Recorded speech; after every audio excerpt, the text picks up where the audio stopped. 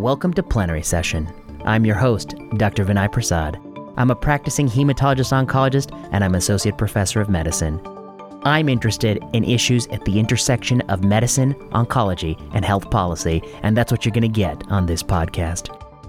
Welcome to Season 2. This week on Plenary Session, you're in for a real treat. I have an abstract from the ASH annual meeting that teaches you so many things about how to interpret medical evidence. You won't want to miss this one. And I am joined via Skype by Dr. Sherry Aspinall, who is a researcher at the Veterans Administration and the author of a new paper that looks at the real-world utilization of anti-cancer drugs for renal cancer. You won't want to miss this discussion. It'll teach you a lot about the proper way to use real-world data. So, stay tuned. But first, a thanks. I want to thank those of you who've gone online and support this podcast on Patreon.com. Patreon subscribers get access to the slides from lectures I give on Plenary Session. I also want to thank the hundreds of you who've gone to the iTunes store and reviewed this podcast. We appreciate that feedback. I also want to thank the dozens of you who've written reviews. A written review goes a long way. What can Plenary Session do for you? Email us your questions at plenarysessionpodcast@gmail.com. Tweet to us at plenary_session. Let us know what you like about the podcast and let us know what you don't like. This year, on Season 2, we're going to incorporate some new elements in the podcast, and we want to know your feedback on them.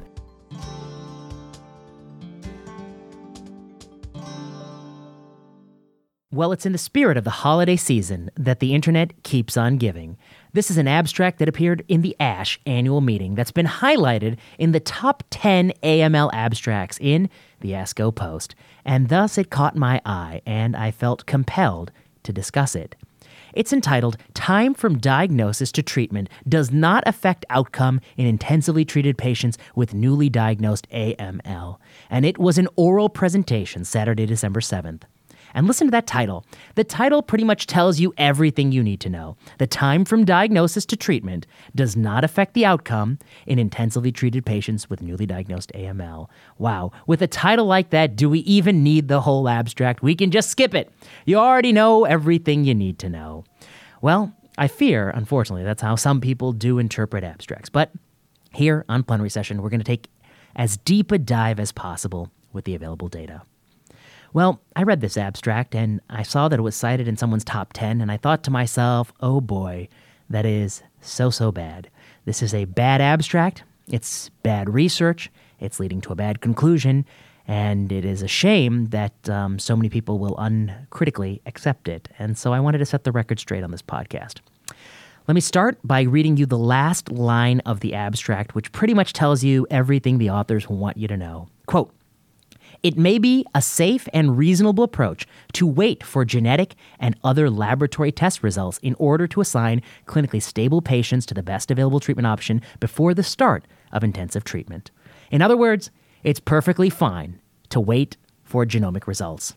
Well, what do you need to know to fully understand this abstract? Well, you need to know a little bit of background about AML. In recent years, with AML induction, there is a tremendous financial and professional pressure to drag your heels.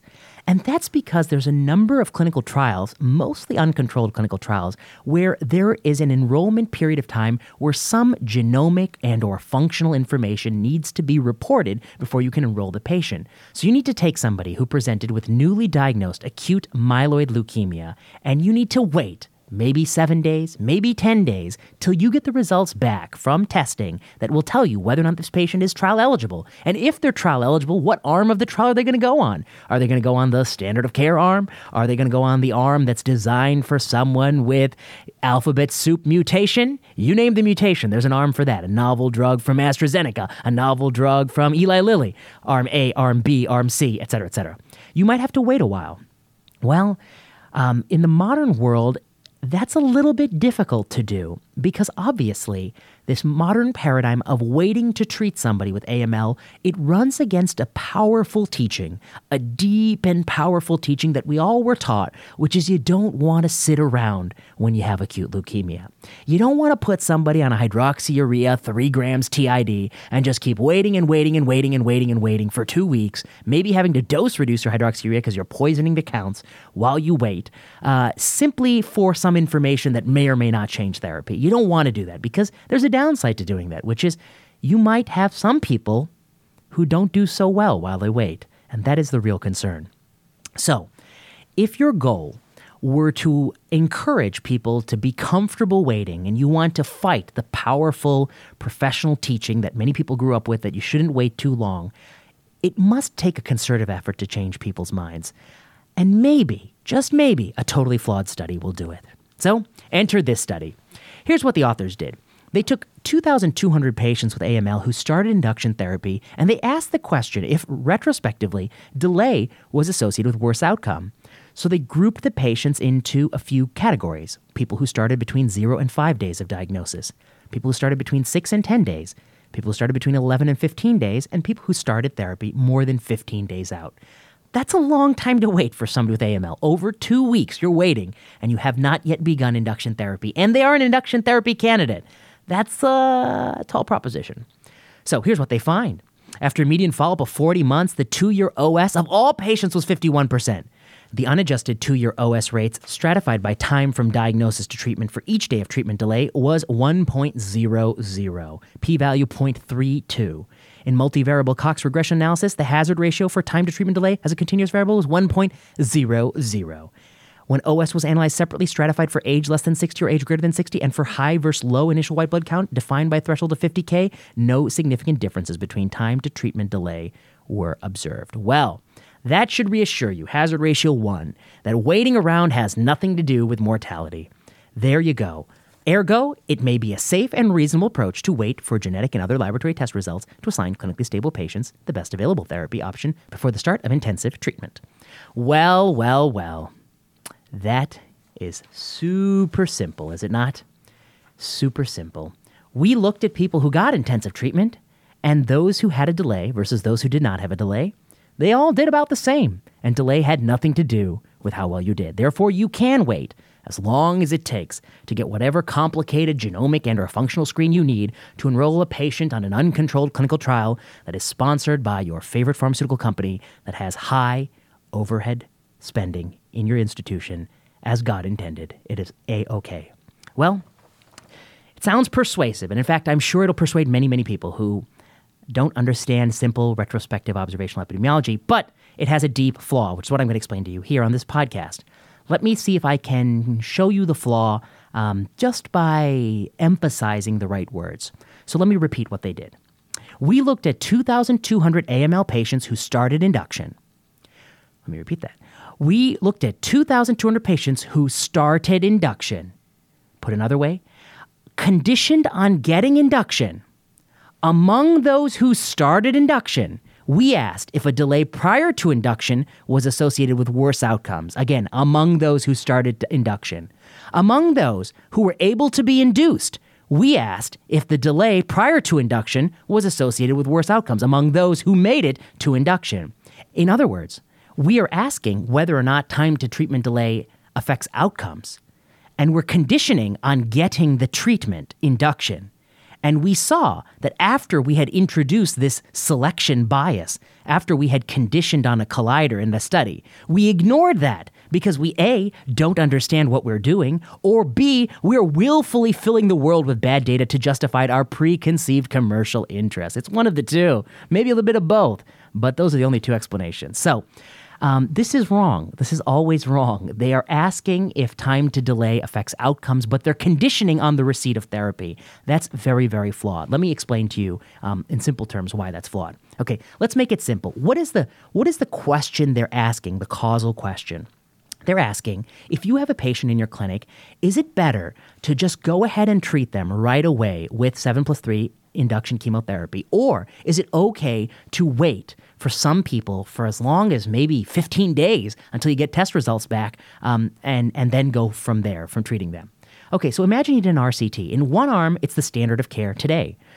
It's the standard of care maybe 5 to 7 years ago when we were actually following the correct ways. In that arm, here's what you do. You get all the people with newly diagnosed AML, and you're randomized to start treatment within 3 days. And it turns out 95% of people in that arm meet the target. 95% are able to start treatment in 3 days. And maybe 5% of people you intended to start in 3 days, but there was a hiccup and they got it probably between 3 and 7 days out. So a median time to treatment initiation of 3 days, which is more or less what they find in their retrospective study. Okay, now what do you do in your interventional arm? Well, your interventional arm is testing the hypothesis that it's safe to wait. So in that arm, let's say we give everyone a functional genomic a functional cellular screen or perhaps a genomic test, and we wait 10 to 15 days out. Well, while we're waiting, we might find that 10% of people, they die while waiting. Okay, maybe 5% of people who you initially thought were eligible for induction chemotherapy, they start to look not so good, and you start to see their true age. Maybe they're 76, 77. Maybe they're looking a little too old for induction. You think, maybe azacitidine is right for you. Maybe 5% of people actually think more about the diagnosis and say, I want to go on comfort care. And maybe 80% of people ultimately start therapy 10 to 15 days later. So, would it make sense to compare the 80% of people who got therapy in Arm B against the 95% of people who got therapy in Arm A?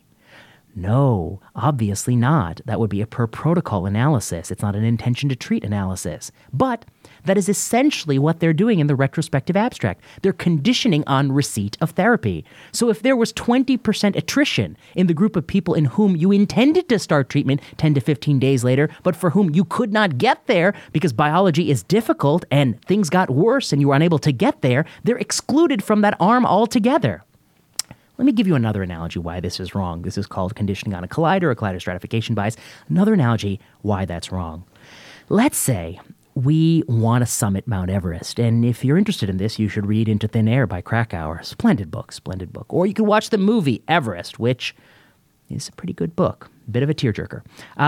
And let's say you want to scale Mount Everest. Well, of course, you should know that to scale Mount Everest, it's not so easy. You got to go there, got to acclimatize. And then when you finally make your push, you got to go through a series of camps. You got to go from base camp to Camp 1 to Camp 2, Camp 2 to Camp 3, Camp 3 to Camp 4. Camp 4 is a key camp. Camp 4 is where you can make your final push to summit. Of course, I'm following the simple way you can get a Nepali Sherpa to carry up the mountain. I'm not talking about the more difficult ways to summit the mountain. I'm talking about the simple $100,000 in my pocket, ergo I can climb Mount Everest kind of way of climbing Mount Everest. Okay, you're on Camp 4. You want to make your bid for summit. Well, it turns out the best time to go for summit is you need a clear evening, and around midnight, 1 a.m., you got to make your push for summit. Your hope is to reach summit by about noon or 2 p.m. at the latest, and then you got to turn around and try to get back to base camp before sundown because it's a lot harder to find where you're going in the dark when you're going down. So that's the real goal of climbing Everest. The best time to go is midnight. Let's say you wanted to ask the question of, is it okay to delay making that final summit push? So in one group, let's say you're doing a comparison, one group, they get to go for it right at midnight. In the other group, they have to delay 12 hours. They're not allowed to leave Camp 4 until noon. They have to wait 12 hours. There's a delay. And you want to ask, well, is having a delay associated with worse outcomes? Let's say in those 12 hours while they're waiting, 30% of the people who have been delayed, they decide I'm too cold, I have altitude sickness, I'm having blurry vision, I'm feeling nauseous and vomiting, I have to go down. And so they go back to base camp. And so you're left with 70%. And that 70% do go for the summit, and it turns out they succeed at reaching the summit at the exact same rate as the 100% of people who didn't have a delay. Do you then conclude it's okay to delay? Well, if you're only looking at the people who went for it, who were able to make the push for summit, it looks the same. But you're excluding people who didn't make it there, in whom you had intended that they go there. You're conditioning on the moving towards the summit after introducing a delay. You're conditioning on a collider. That is a problem with retrospective studies. You don't see all the people who turned around and headed back to base camp. You only see the people who went to summit. And those are unlikely to be at random events. Those are likely to be the people for whom the biology of AML is not exploding. It's not rip-roaring. They're people who can tolerate the altitude for 12 hours while sitting aimlessly at base camp 4, which is just under 8,000 meters. That is a ridiculous group of people. They're very fit people. They're not comparable to the group of people that all got to go right at the start at midnight. You see, that's what they're doing in this retrospective study. It's classic collider stratification bias. There is also, for EpiPro, some guarantee time bias here, which is actually the amount of days before which you receive induction therapy. Of course, that's guarantee time. But of course, I think that pays a more minor contribution because it's offset by just massive, massive selection bias. Anyway, that's a pro tip we don't need to get into. It's a bit trivial. Okay, I'm not sure if the authors really appreciate that this is a deep flaw of their paper, that they are including people based on their ability to receive induction therapy, and thus they're maybe omitting people who didn't make it there and people in whom there were delay. The closest they ever come towards talking about this is one throwaway line in the abstract that says, quote, despite multivariate analysis, a bias towards longer time to treatment initiation intervals in patients judged to be clinically stable by the treating physician cannot be excluded entirely. By cannot be excluded entirely, what they mean to say is probably very, very, very likely, and that's probably why we didn't find any difference at all, even if this were perhaps something that's super important and that's been taught since the dawn of time. We might not have seen a difference because it's probably the patients in whom the doctor was most comfortable watching that were the ones who were watched. Ergo, they probably weren't the patients in whom the doctor felt like, whoa, I got to start treatment right away. That's probably not the same group of people. So that's probably a huge, big problem for your study, such a big problem that your study is really, completely useless. It's just a totally useless study the way you've analyzed it. It tells me really nothing. So what's the real takeaway point? The real takeaway point is for all those other studies that you're doing where you've inserted this and you don't have a control arm, you really do need randomization. You need to randomize patients to what doctors would do in 2019, which is initiate induction therapy in most people, even while we wait for further cytogenetic information to know risk stratification, even while we wait perhaps for a FLT3 ITD. Even without knowing whether or not you're NPM1 mutant, and certainly without knowing your functional assays to a number of whatever experimental agents. We don't need to know that information to decide when to induce you. We've always been able to induce you with 7+3 for a long time. That's the standard of care arm of the study. We need to compare that against your experimental arm, which should pay the penalty of the delay. You want to take blood and look at things for 15 days and let people sit around. You need to pay the penalty for whatever that means in an intention to treat fashion. You don't just reap the reward in the people in whom you're able to get to therapy. You have to pay the penalty for people who don't make it. So you need a randomized trial to really see that. That's what we need to do. In the arm, you compare one arm, best treatment now, as we always did. Other arm, delay care to screen for therapy and get said therapy if you're a match versus not. The correct question to ask is it better to screen patients with whatever novel test and assign therapy or not to do what we're currently doing? It's not the right question to ask among those who screen positive, should they get the novel drug or the old drug? That's not the right question. So what's the bottom line here?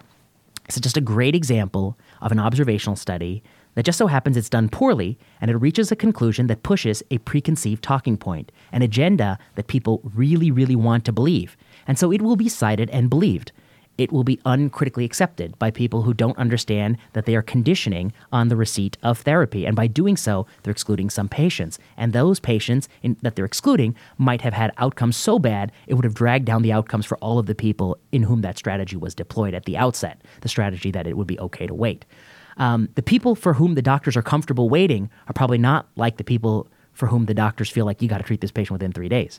So this really is not really a study that's great to be asked in this retrospective fashion. If you really thought long and hard about it, you might be able to try to think of a way to get around this in a retrospective study, but you might not be able to. And if you're not able to get around it, you might have to do the right study, which is probably a prospective randomized study. I'll have to think more about that.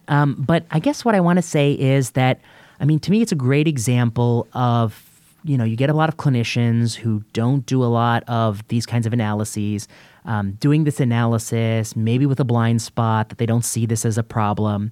That might all be excusable if it weren't for the fact that there is a huge for-profit commercial motivation to reach this result, that the authors have a laundry list of financial conflicts of interest with companies that would benefit from this particular result, that this is a classic error that people have made for many, many years, and nothing stopped them with all their wealth and resources from getting somebody with a bit of epidemiology background to point out that this is kind of a big concern here, particularly with the way in which treatment decisions are made in the real world.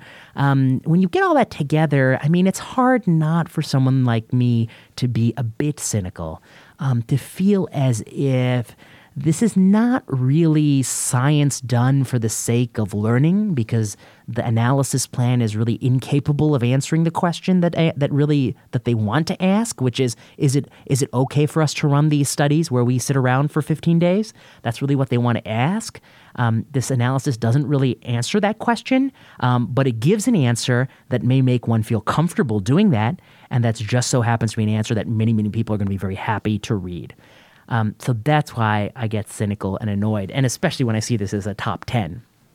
And I think it really goes to the fact that, there are many people who may be disease-specific experts who know a lot about AML, and they may have good questions, which is like, is it okay to sit around and wait for 15 days while we're doing this new thing? That's like a fair question, because there are a lot of people who want to do that.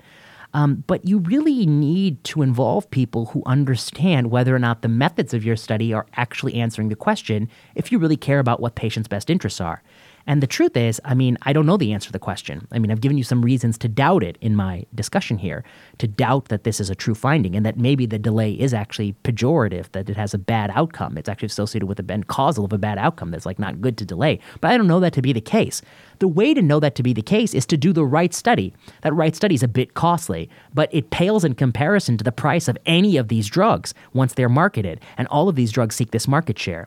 AML, like many other cancers, is a cancer for which we need more randomized trials. We don't need uncontrolled studies. We don't need to compare CR rates from apples versus oranges here. That's a foolish enterprise. It's fraught with problems. It's not going to actually push treatment forward. It's going to make a lot of people feel good and let a lot of people make money, but it's not going to help our patients. And so we don't need that.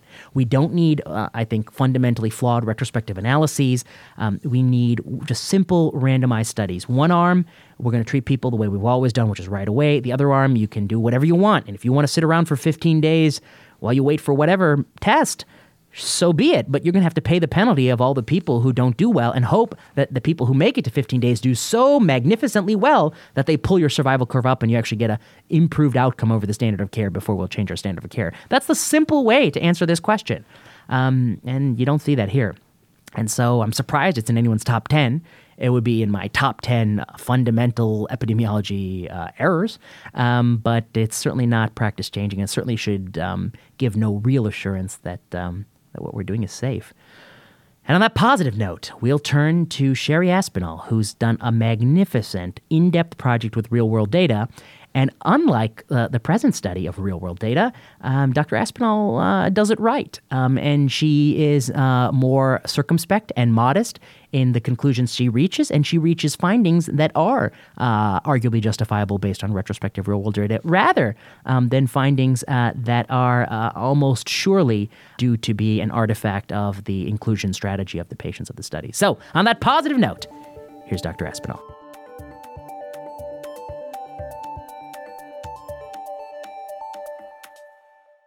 I'm back in plenary session, joined remotely by Sherry Aspinall. Dr. Aspinall is a pharmacist by training who does research on medication safety and is currently part of the VA Pharmacy Benefits Management Services based out of Hines, Illinois, as well as the Center for Medication Safety and Center for Health Equity Research and Promotion. Dr. Aspinall is a pharmacist by training who does cutting-edge research on medication safety, utilization, and outcomes in the real world. And she's on the podcast today to discuss a new paper that came out in Cancer entitled Use of Targeted Therapies for Advanced Renal Cell Carcinoma in the Veterans Health Administration. Dr. Aspinall, thanks so much for joining us on the podcast. Thank you, Vinay, for inviting me to join you on this podcast. I hope it's going to be a good one. I hope the listeners are going to like it. And I guess I should also disclose that I worked with you. I helped out in a very modest way on this paper, and I was honored to do so. And it was a learning experience for me as well. So yes, thank you very much. Oh, thank you. So let's jump right in here. Why don't I start by asking you, what was the question that you kind of tackled? And then I want to spend some time talking about how you actually went about collecting this data, assimilating it, and gathering it before we talk about what you found and how to make sense of it. So, why don't I just let you start by saying, what did you set out to do in this paper, looking at these targeted therapies in RCC? Right, right. So at the time of this study, there were multiple tyrosine kinase inhibitors available. There were a couple of mTOR inhibitors, and I think just one immune checkpoint inhibitor at the time. And these medications were seen as a big improvement over previous therapy in RCC, namely bevacizumab plus interferon alpha or interleukin-2. And I think the main reason that these were seen as a big improvement was because of the side effects of these previous medications. However, these newer drugs that I mentioned do have a lot of serious adverse events. And so the feeling was among the oncologists is that perhaps these medications weren't as well tolerated in veterans as had been seen in clinical trials, knowing that the veteran population is predominantly an elderly male population. There's a high burden of comorbidities, and generally just aren't as healthy as those patients that you would see in a clinical trial. And so the questions were really, given all of these medications that are available, how are they currently being used in veterans in the VA? And then how are these meds being tolerated? In other words, how long are they actually staying on the medications? And then what is the effect on overall survival? So that was really the background or the thinking going into this study. And with regard to how we, the methods that we used or how we collected the data, it was really, I really have to thank the pharmacists who participated in this study because they collected the bulk of the data that we used. So in this retrospective cohort study, and again, it was patients who were diagnosed with advanced clear cell RCC, and this was back in fiscal years 2010 through 2014, and they were treated at one of 24 VHA medical centers across the country, and then they were followed through the end of September 2016. So it was a convenient sample in that I proposed the study to pharmacists across the country and within the VA, and pharmacists from 24 sites volunteered to participate. So then they collected the data on all of their patients at their site in that time period who were diagnosed with advanced clear cell renal cell carcinoma. And the reason that we chose to use this method of data collection versus, all the databases that we have access to within VHA is that when you're looking at the outpatient use of drugs to treat cancer, you can see what the pharmacy dispensed. So you would have the directions, you would know the medication, you would know the dose, but you know what the patient actually took. So, we wanted to know, if the patients were taking a lower dose, if they discontinued the medication early, and knowing that these patients are followed closely by oncology, and if they were having a problem, they would be in touch with someone, and that information would appear in their electronic medical record.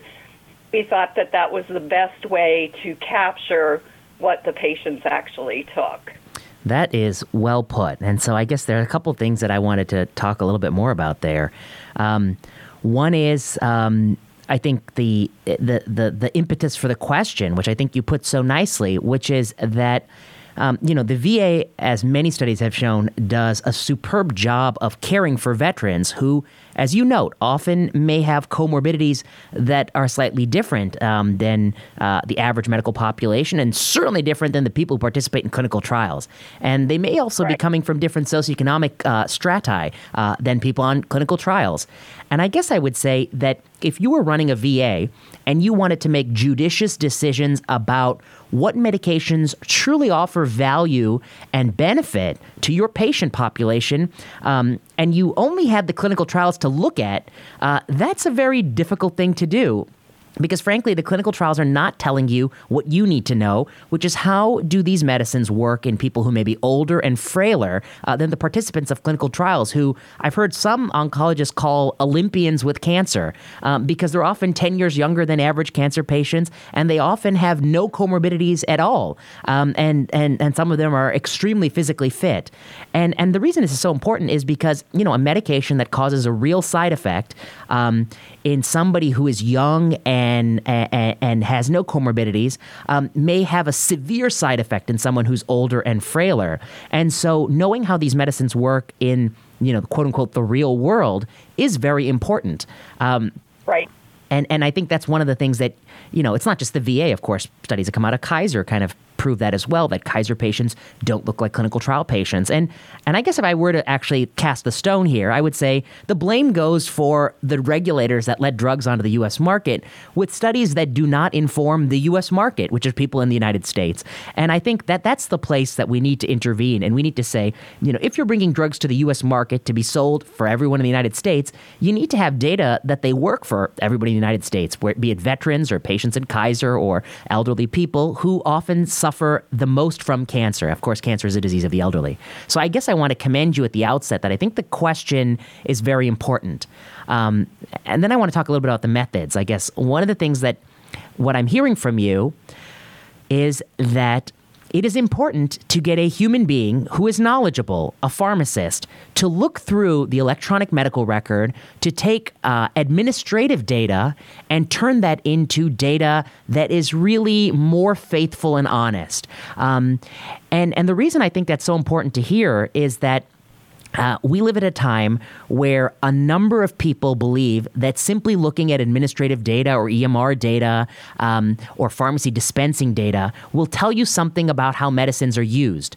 But what you're doing in your study is you're using a human being who is knowledgeable, going through notes, reading about patients, looking at all different sources of information to figure out what dose someone's actually taking, whether or not they're actually taking the drug, and what side effects they're actually having.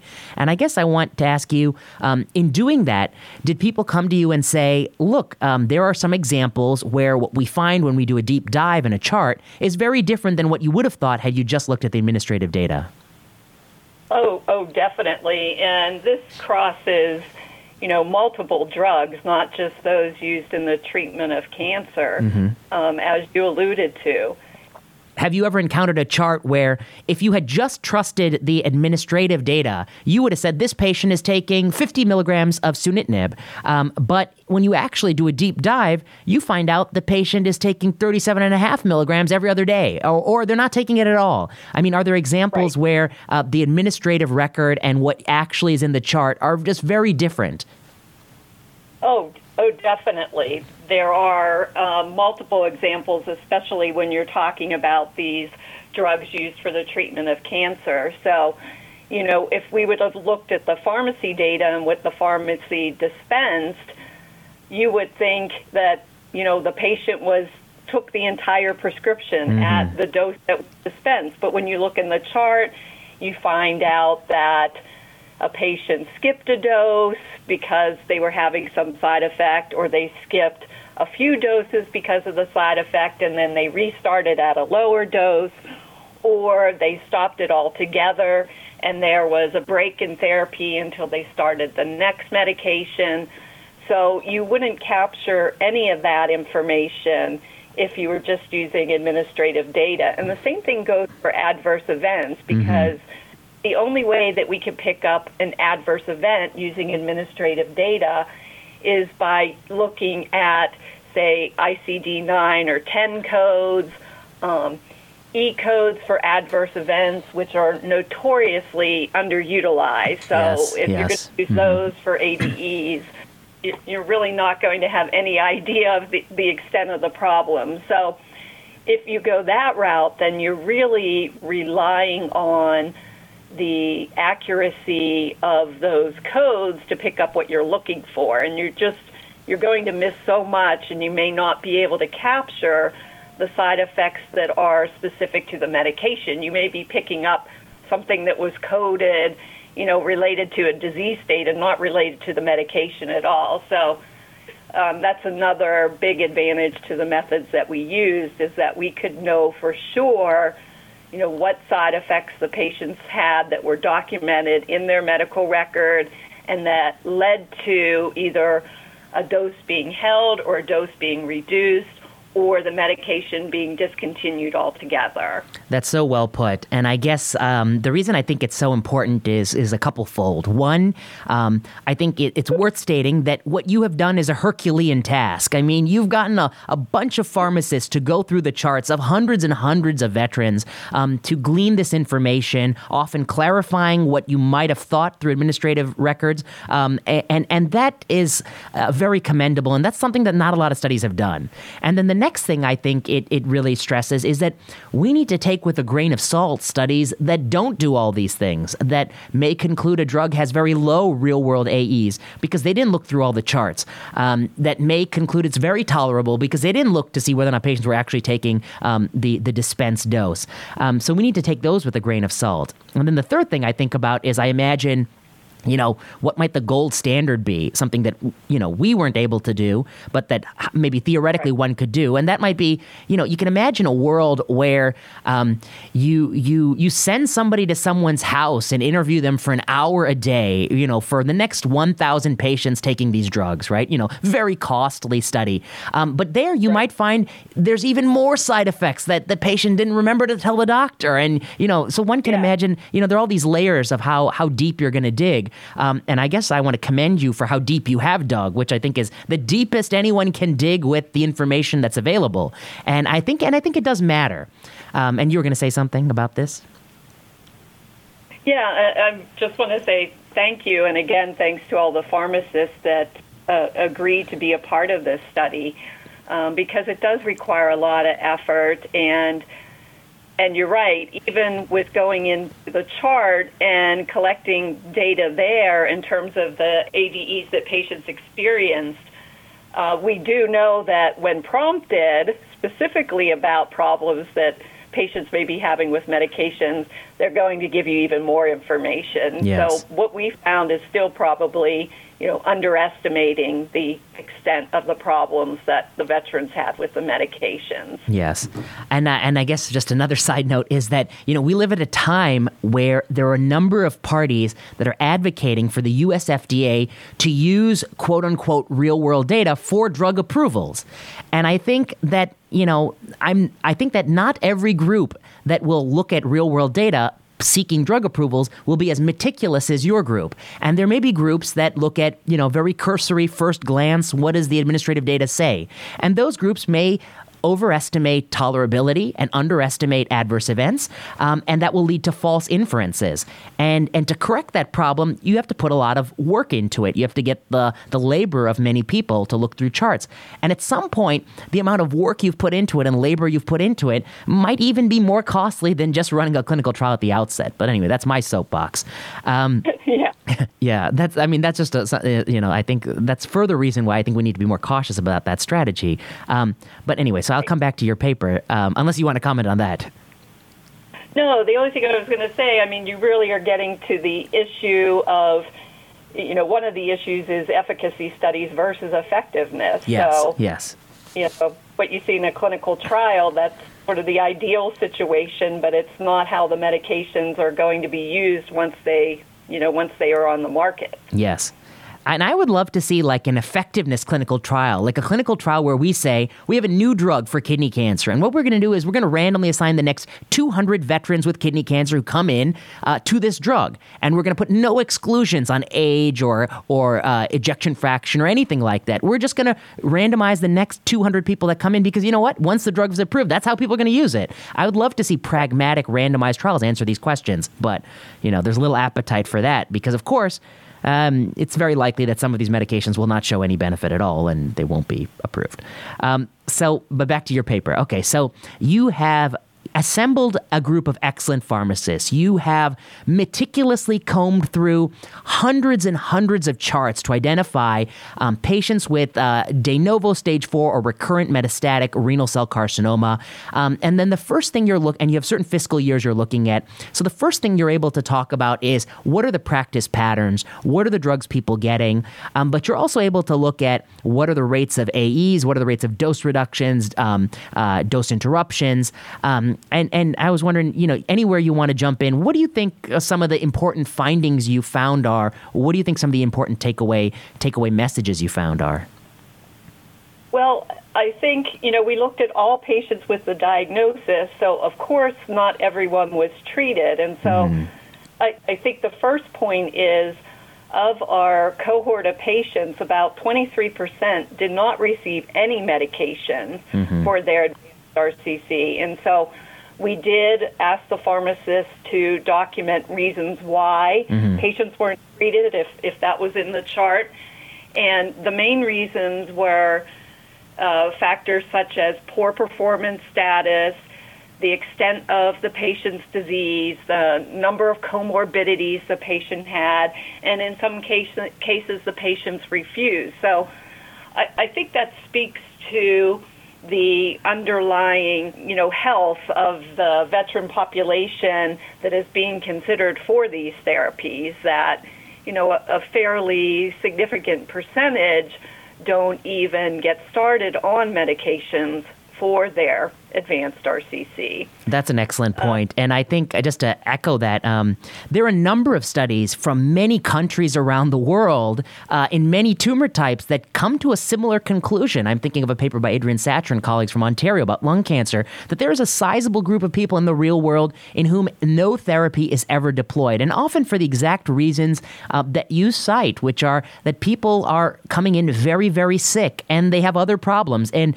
doctors are scared that these medicines will kill somebody rather than help them, and that's not an unsubstantiated fear. That's a fear born out of experience and a real fear. And so there's a reluctance to treat somebody with an ECOG of 3 or even 4. And the next thing, that therapeutic nihilism.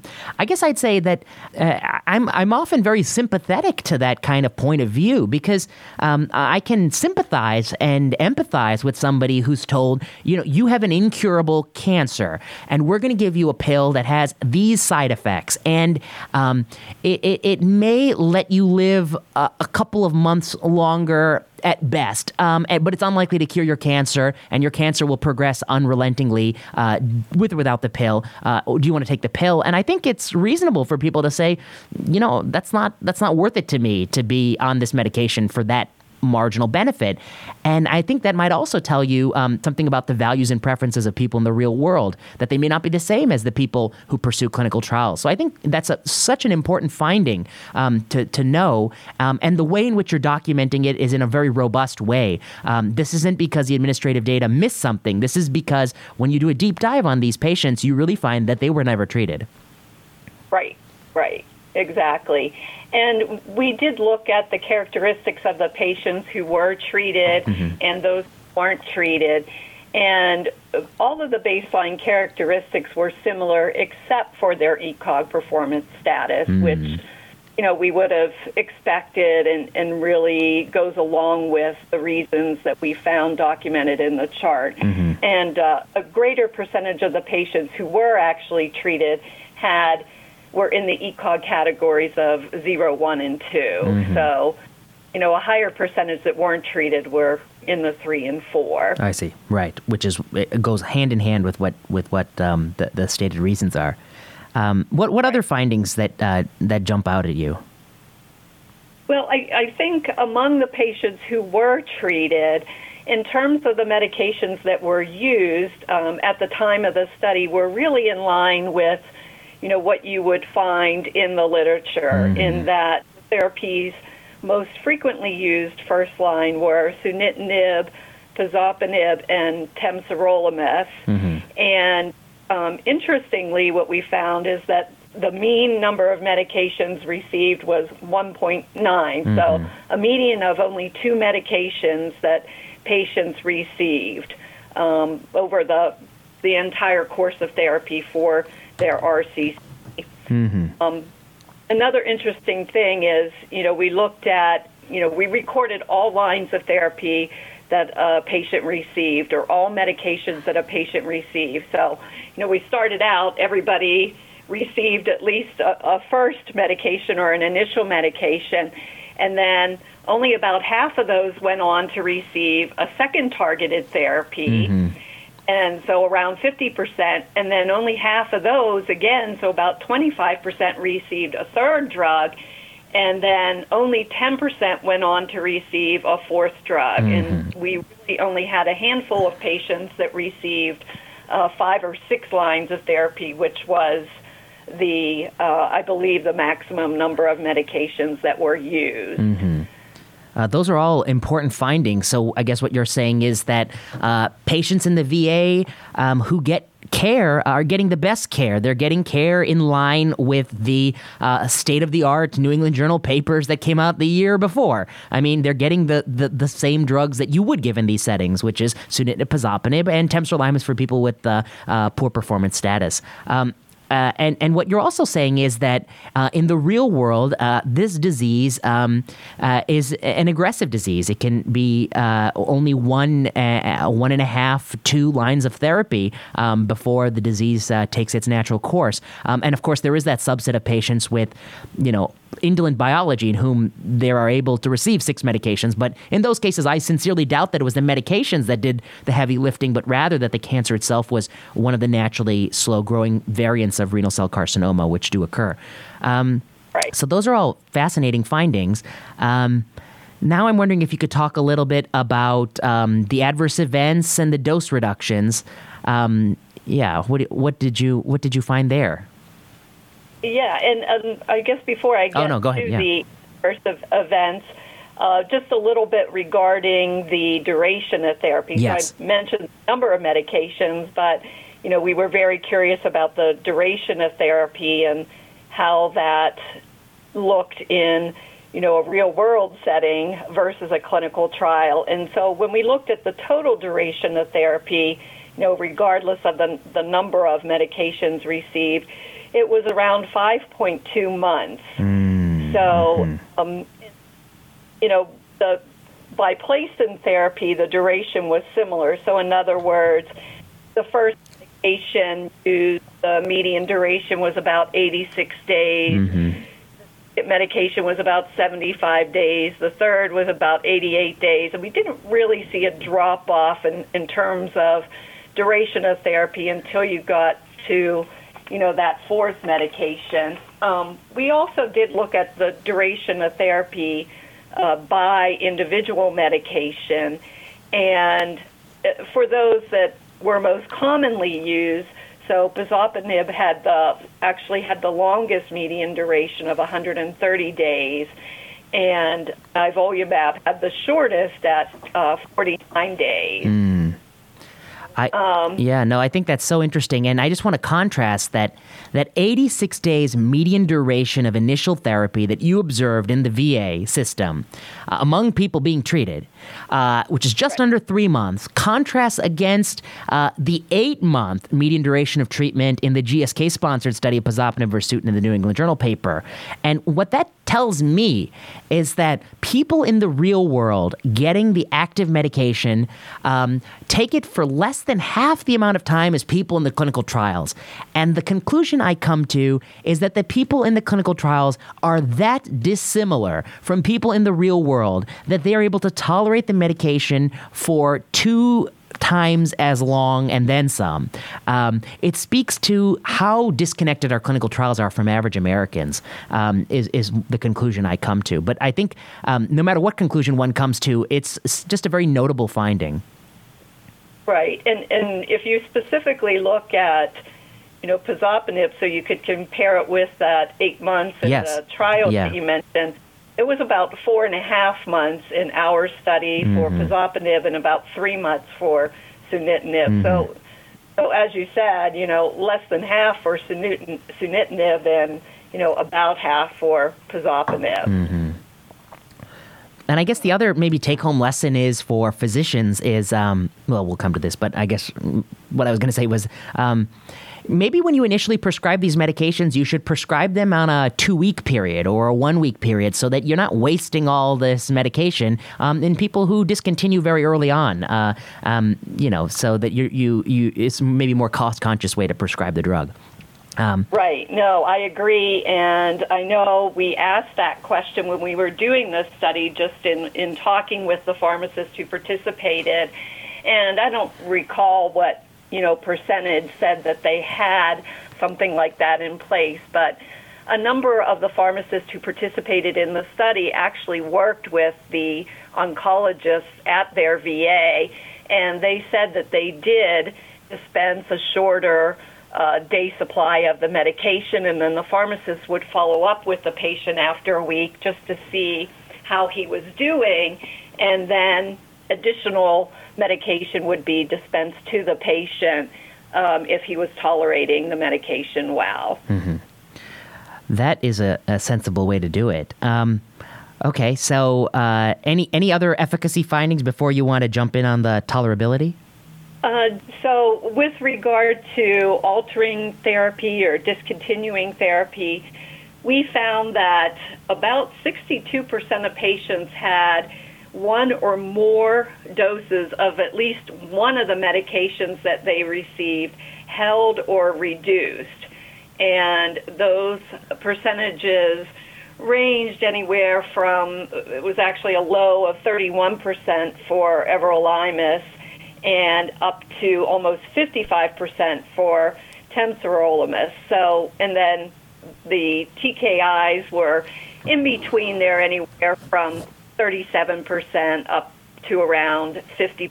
And we did look at the reason why the dose held or the dose was reduced, and overwhelmingly the reason was because of an adverse drug event. So about in 84% of the cases were due to an ADE as to why the dose was held or reduced. Mm-hmm. And then we also looked at therapy actually being discontinued, and as you would expect, disease progression was the most common reason. So that was about 59% of the time patients discontinued because they had disease progression. Mm-hmm. But that was fairly closely followed by an adverse drug event. That was about 45% of the time. Mm-hmm. So, that's a pretty high when you look at percentage discontinuation versus what you might see in a clinical trial. I'm trying to think in the pazopanib versus sunitinib trial that you mentioned. Yeah. I believe that about 20% of the patients in the sunitinib group discontinued the drug due to an ADE, mm-hmm. and I think it was around 25% for those who were on pazopanib. So, different than what we saw. Yes, very different, but not different than my clinical experience, because my clinical experience mirrors what you found, and not just my clinical experience, but also reading papers that have come out of Italy and other nations in Europe over this time, particularly with these sort of dirty tyrosine kinase inhibitors. It's a consistent finding, which is that these medicines can be difficult to tolerate. And I kind of cringe sometimes when I hear people say, we're not going to give you an old-fashioned chemotherapy drug. We're going to give you a targeted drug, which is sort of a narrative that patients hear a lot. And if I heard that as a patient, I would think that means, oh, great, I'm not going to be very sick. I'm not going to lose my hair. I'm going to take a targeted drug, which means it's not going to have a lot of side effects, because that's got to be what targeted means. But it doesn't mean any of those things, because a cytotoxic drug administered every 3 weeks might have a certain rate of grade 3 2 to 3 and 4 AEs. But those AEs will clear up and you'll have 2 weeks of drug holiday. But a daily TKI taken for the rest of your life, even grade 1 and grade 2 AEs can become so intolerable. And even though they're targeted, these drugs have real side effects that can really lead to discontinuation and interruption, which are sort of true metrics of whether or not they are better. And I think by these metrics, I guess I would say I'm not convinced that dirty TKIs are any better than cytotoxic drugs. I'm not convinced we should even tell people they're targeted, because that leads to sort of a misleading mental construct about these drugs. And what you find are rates of dose reduction and discontinuation are very, very high in the real world setting where people are older and have real comorbidities. And that is incredibly important and I think concerning for sort of a broader narrative about cancer. Right, and you mentioned traditional chemotherapy. Some of the adverse drug events that we saw are the same as what you would see with traditional chemotherapy. Right. For patients that had, thrombocytopenia, had anemia, as reasons that their medication was discontinued, or they had the hand-foot skin reaction, yes, or renal failure, or hepatotoxicity. So these are all very serious adverse reactions and similar to ones that you could see with what we think of as traditional chemotherapy. Yes. And that is important to know, too, which is some of the drugs that I've heard labeled chemotherapy-free, they may not have a cytotoxic drug in it, but they have all the side effects of a chemotherapy. And so I'm not sure what exactly is so free about it. Now I wonder if you want to talk about what you found in terms of overall survival, knowing, and I think we'll put this out there at the beginning, knowing that drug-to-drug comparisons for this sort of study might be fraught because, of course, people are not randomly assigned to therapies. And, of course, people getting temsirolimus are going to be sicker than people getting sunitinib, et cetera. So sort of those kinds of comparisons may be fraught and not suited. But you are able to say something about the natural history. What happens to people who take these medications? What are their survival like? So I wonder if you want to jump in there. Yeah. So we looked at median overall survival from their date of diagnosis and also then from time that they started treatment. And the reason that we looked at it from both starting points is that when you look at some other observational studies, it's not always clear what they used as the starting point when they were looking at overall survival. Yes. It's best to look at the time when therapy is started because if not, you have a survival bias because the patients had to be alive to get the therapy from the time of diagnosis to when they started therapy in order to get therapy. So we looked at both just to be able to quantify that time period between diagnosis and the start of therapy. Mm-hmm. And that's the so-called guarantee time or immortal time is that some therapies. Right. Right. That's a great point. This is the greatest challenge of some of these retrospective studies is time zero. So you're at least among people who get treated, the time from the moment of treatment to death. And so that's sort of something that you can look at. Yeah. Right.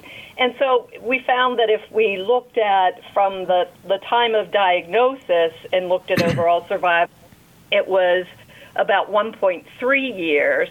If we looked at starting point as time therapy began, then median overall survival was approximately 1 year. Mm-hmm. So not a huge difference with most patients, starting therapy fairly soon after they were diagnosed. But when you look at, that median overall survival time of just a year, yes, that's a lot different than what you see in the clinical trials, although it is consistent with some of the other observational studies that have been published. Yeah. I think we're probably maybe a little bit shorter than some of the observational studies, but also right in line with what's been seen in other studies. And so if you look at the two most common medications that were used in the study, with pazopanib, the median overall survival was about 15 months, and with sunitinib, it was 12 months. I'm just trying to compare what we found then with the trial. Clinical trial. Yeah, so the trial, it's a Motzer letter to the editor of New England Journal called Overall Survival, long-term follow-up of that study. I think it was 30 months plus. Let me find it. Motzer, NEJM. It came out a couple of years later, and it was just a letter. Right. Yeah, here it is. Overall Survival and pazopanib versus sunitinib. And then they say the median was 28.3 months in pazopanib and 29.1 months in sunitinib. So you're looking at 12 and 15 versus 28 and 29 months. Yes. Yes. So I guess this is the way I would this is something I think about when I read your paper. There is one narrative out there right now, and this is the popular narrative. And the narrative is that we have had tremendous progress in kidney cancer. Why? Because we are diagnosing more and more people in 2019 at an earlier stage of disease, and we're resecting the tumor entirely. And so this is beyond the scope of your paper. Two, we have, 8, 9, probably even more drugs for kidney cancer that are now FDA-approved options. And these drugs are increasing the overall survival in randomized controlled trials, where median overall survival in frontline studies is getting longer than it was a decade ago. And these drugs are targeted therapies. They're not your grandfather's cytotoxic drug. So I think one narrative is that we've had so much progress in kidney cancer. We are curing so many people. We are improving survival with new drugs. Yes, these drugs are expensive, but that's the price of innovation. So this is the popular narrative. Okay. Right. I want to contrast that with a different narrative. And part of this is based on, I think, a recent paper by Gil Welch that came out in AFP, American Family Physician, where Gil Welch has plotted the incidence of kidney cancer over time from 1975 to 2015, the mortality of kidney cancer over time, and the metastatic incidence of kidney cancer over time per 100,000 people. And what he finds is that the incidence has effectively doubled over time. It's just more and more people are found with kidney cancer. And that's probably because we put a lot of people in CAT scanners these days. And if you put people in CAT scanners and you put them in more and more, you're going to find more kidney cancers. You're going to be able to cut those out. But what has happened to mortality and metastatic incidence? Well, metastatic incidence has been a flat line, suggesting that the cancers you're cutting out of people are probably not the cancers that were going to metastasize. And mortality per 100,000 people has changed not one bit. It's a flat line over time. It's just really stone cold flat, despite all the new TKIs, despite all these drugs. And now I want to combine that with your paper, which is your paper saying that these drugs are not given to everybody. There's a fraction of people who are too sick to get the drugs. When you give the drugs to people, they don't do the same as they do in clinical trials. They have more side effects. They dose reduce. They dose discontinue. And their median survival is not as long as in clinical trials. And I think when I put those two things together, I think the real narrative of kidney cancer is that we feel as if we're doing better, but we're not doing that much better. We feel as if we're doing better because more people come to our clinic cured, but that's only because we are scanning so many people, we're finding disease that never needed to be found, and we're cutting it out. So of 100 people that come in our clinic, the overdiagnosed fraction is diluting the people who are really sick, and so our impression of the disease is psychologically changing, even though we're not really lowering the mortality that way.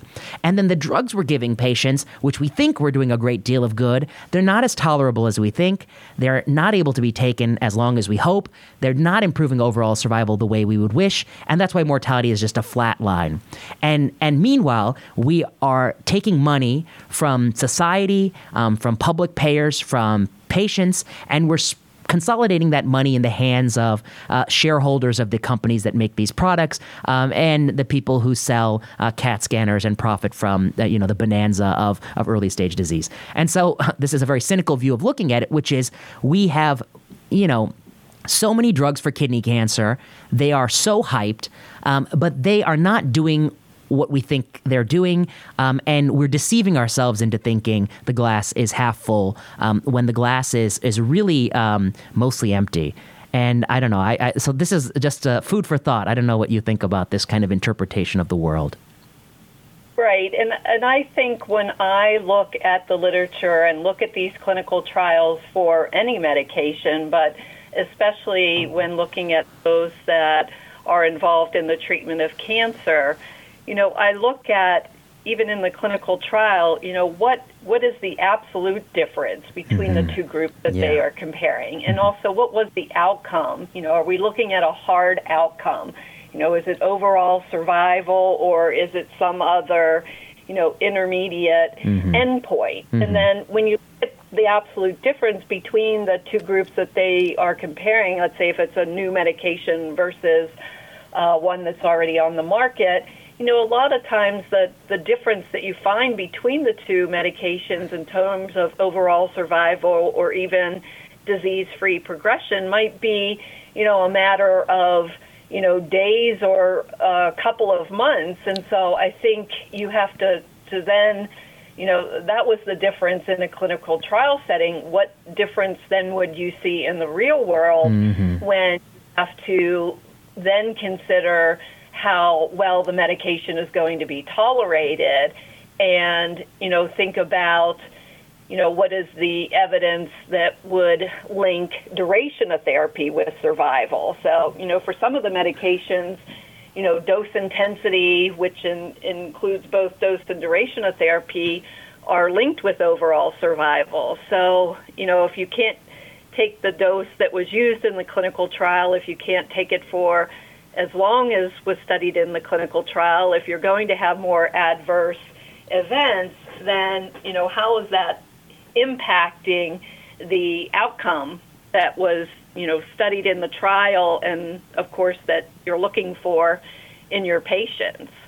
That is so well put. You're right. So many of these drugs were approved based on surrogate endpoints. They have modest differences in the surrogate. They have weak correlation with overall survival. And when you factor those in with the fact that the real-world population is older and frailer and the discontinuation is higher, what is the benefit you're getting? I think that's just so well put. I wanted to give you the last word on this paper. Any thoughts about what you found or the process by which you did it? Anything you think the listeners, should know that we didn't cover? My final thought would be that based on our findings, I think this really points to the importance of communication between physicians and patients when they are considering these medications for the treatment of RCC, that patients are fully informed about the side effects of these medications and what to expect in terms of the impact on their quality of life, as well as potential impact on their overall survival. Because as you said, these medications would be continued until the patient either doesn't tolerate the medication or they have disease progression. So it's important that communication occurs and the patient understands the impact, both positive and negative, on the cancer that they have and their quality of life. That is a very important thing, that at the end of the day, all this research should lead to sort of better informed consent discussions with patients about what these drugs really do and what they really offer. Sherry Aspinall, I want to thank you so much for leading this paper, for bringing it from, just a germ of an idea to a full publication. Thank you and your team of Herculean pharmacists for putting all this data together. And I think it's just such an important contribution to the cancer discussion now, which is that what do these drugs really do, and at what price, and what toxicity? And so I think it's so important what you did, and you did it marvelously. And I think it's often not clear to readers when they look at a retrospective study which ones are the really high quality ones and which ones are the ones that were done very quickly and took shortcuts.